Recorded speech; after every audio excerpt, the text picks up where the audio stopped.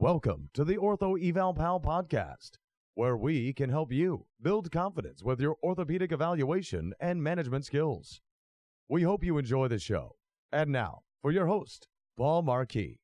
Hello, everyone, and welcome to episode 291 of the Ortho Eval Pal podcast. I'm your host, Paul Marquis, and today we're going to be talking about a flexed knee gait, mechanisms, and management.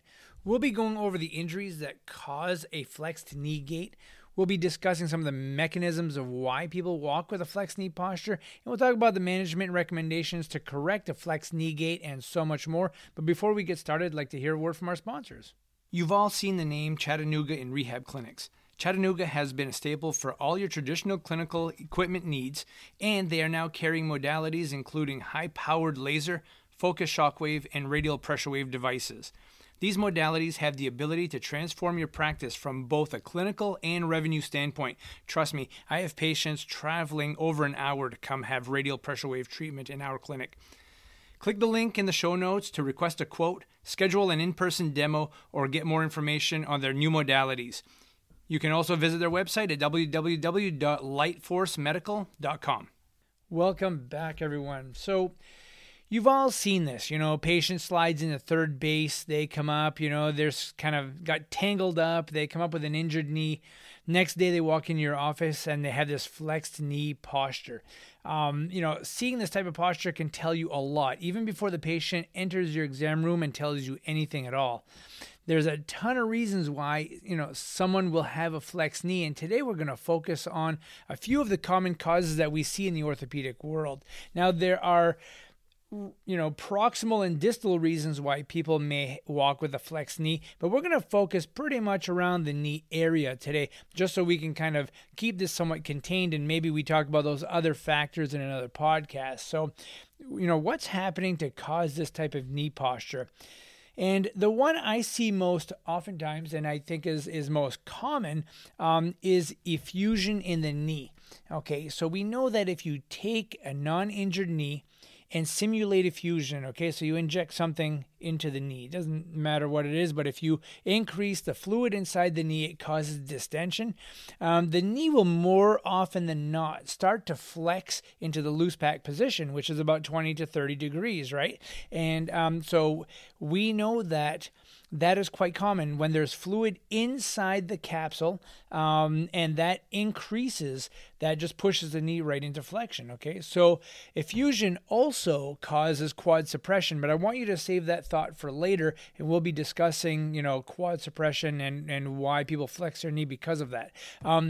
So what causes an effusion? Well, it's pretty much any injury that causes intra-articular damage, such as an ACL tear, a PCL tear, a meniscus tear, an intra-articular fracture, osteoarthritis, anything that causes inflammation inside that capsule and increased swelling can cause effusion, and effusion can cause a flexed knee posture, okay? Unlike extra-articular structures, like the patella tendon, the prepatellar bursa, and LCL, those will cause localized swelling near those anatomical locations, but not necessarily cause an intra-articular effusion.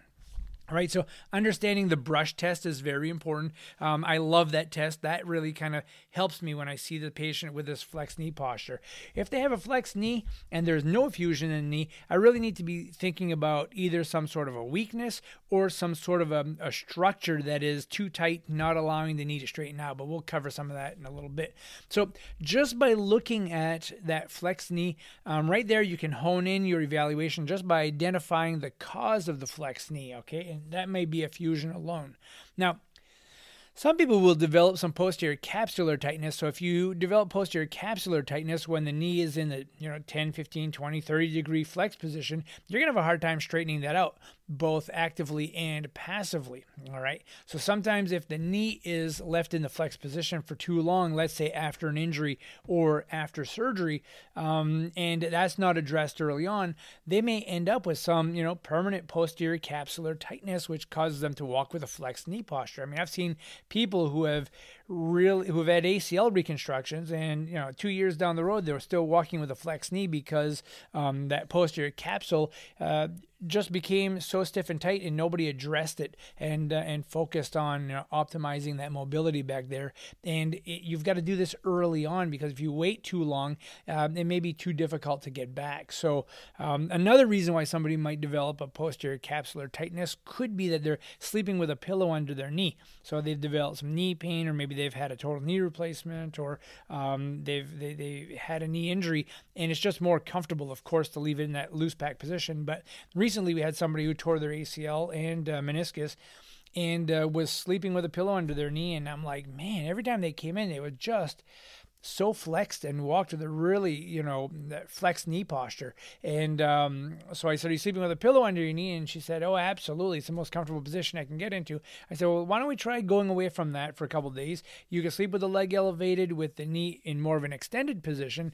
Let's just see what happens. Well, she came in the next visit and had gained like 10 to 15 degrees of extension.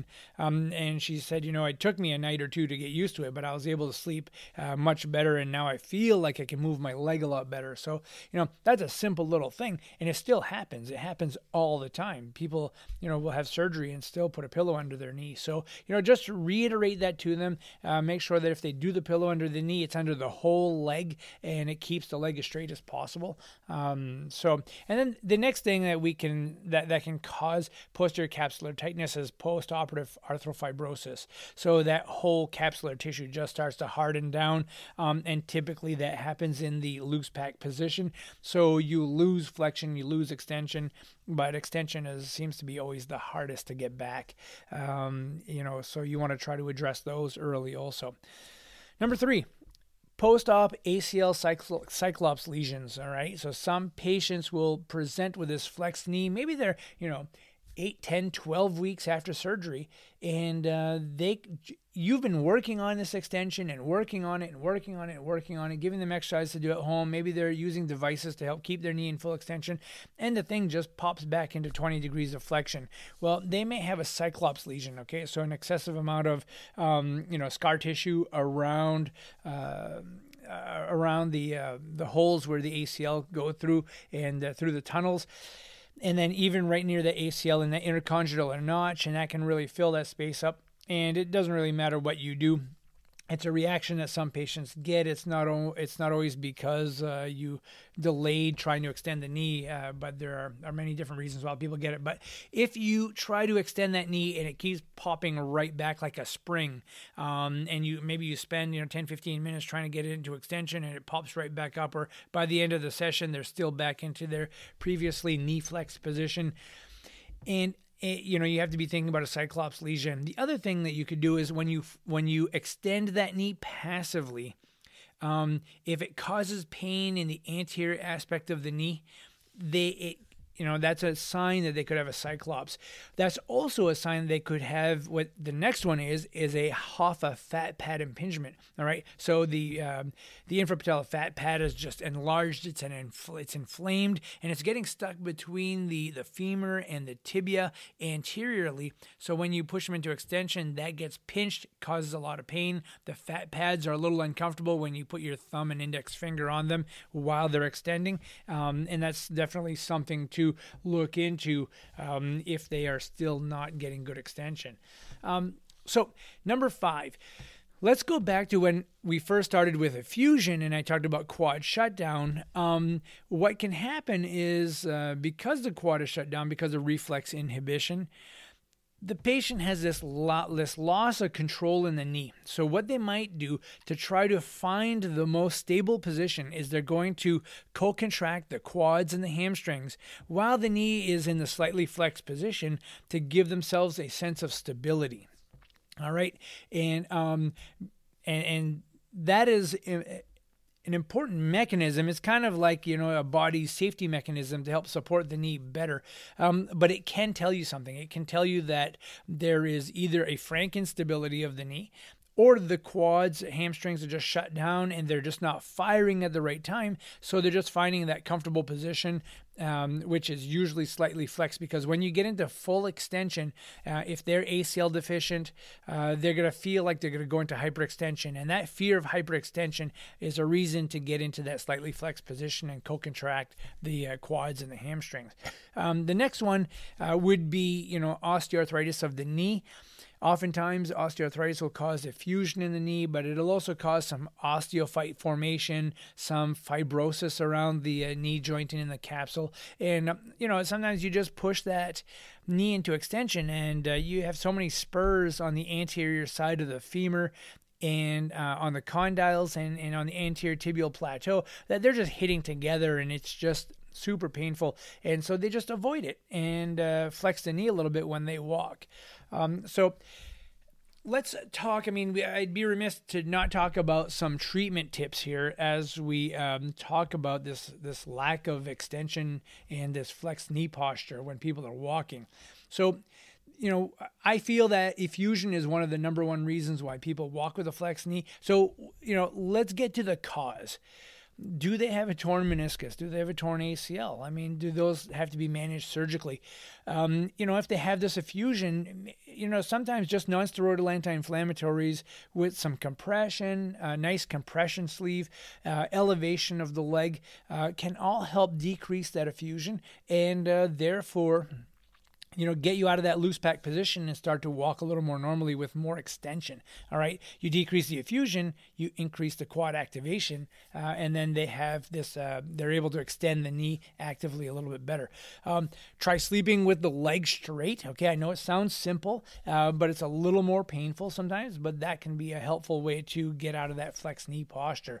And then identify, is this thing locked or not? Is there a cyclops lesion that is physically obstructing the ability of the ACL to get into a good position and to screw home at the right time and not be too locked up before you go into extension?